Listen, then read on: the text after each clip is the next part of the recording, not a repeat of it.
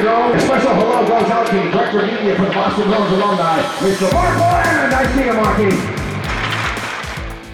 Welcome to the Pro Hockey Alumni Podcast, the voice of hockey legends. This is the classic hockey show for classic hockey fans. We celebrate the history of the game with stories told by the select few who actually lived it. Get ready for an all-access pass to the heart of the hockey universe.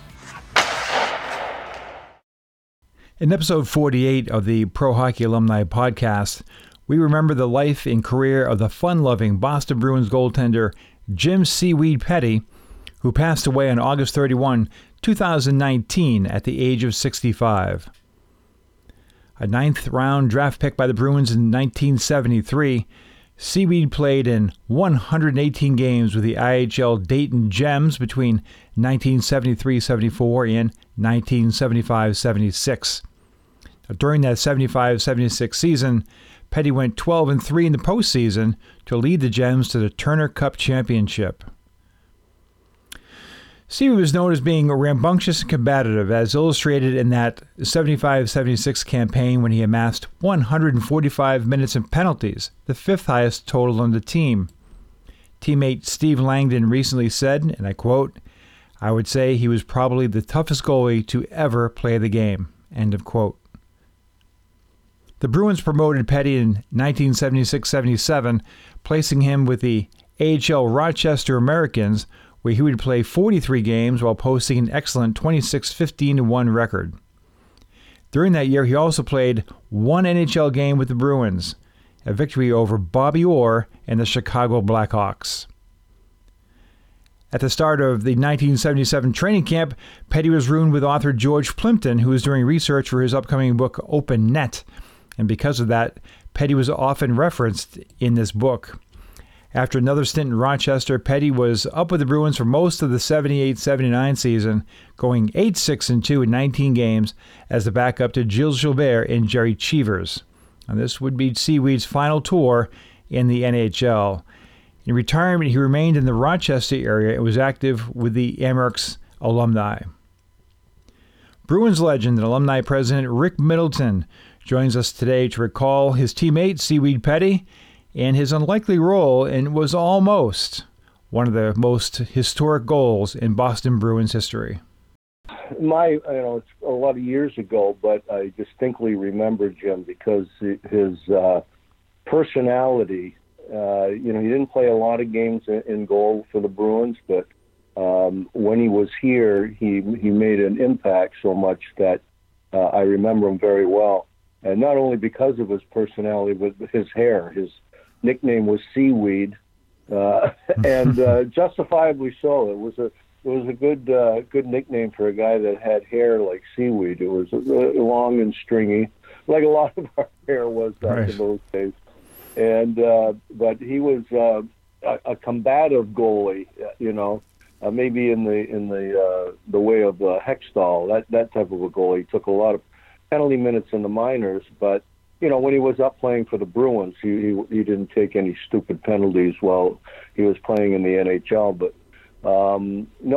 super guy, great team guy, fit in well with the guys on the team when he came up, and had a great sense of humor and just kept everybody in stitches all the time. The one story I distinctly remember was they brought him up in the playoffs in 1979 as a third goalie, which they often have a third goalie dressed just in case of injuries. And it was a famous game in Game 7 in Montreal. And we hadn't lost it yet. As a matter of fact, we were up 3-1 going into the third period. And in between the second and third, Jim came down. He was dressed in a suit, sitting in the stands, and he came down to the dressing room. He came over to me and he says, "Hey, Nifty, I've been watching Ken Dryden." I said, he loves to put his paddle down flat on the ice, and the paddle meaning the hockey, his goalie stick. And as most goalies do today, but Dryden was one of the first to do that in front of him to try to block any shots coming along the ice on him. Mm-hmm. And I said, well, gee, thanks, Jim. I'd never really noticed that, but if it's a good knowledge that if I ever notice it, I'll heed the advice. And he said, yeah. He says, if you get a chance, fire it to the far side because it'll go in under the knob because the shaft of the stick is thinner than the bottom of a hockey stick. So I said, yeah, that makes sense. So Jim left, and we go out for the third period. Of course, Montreal ties it up 3-3, as you know. I think both on power plays. And I scored with 4 minutes to go up 4-3. And if you look at the goal on the tape, I was in the left-hand corner, came around the back of the net on my backhand, and it must have flashed in my brain about firing it to the far side to go in under the knob, because that's what I tried to do on my backhand, but I didn't have the angle. I didn't get out far enough. But because of Jim saying this, I swear I probably wouldn't have made this shot if I didn't think about it. And it didn't go in under the knob. It hit Dryden's blocker on the inside of his blocker and went in through his legs. And, if we had held on and won that game 4-3, I would have given Jim all the credit for winning the Game 7 against the Montreal Canadiens and advancing to the finals against the New York Rangers.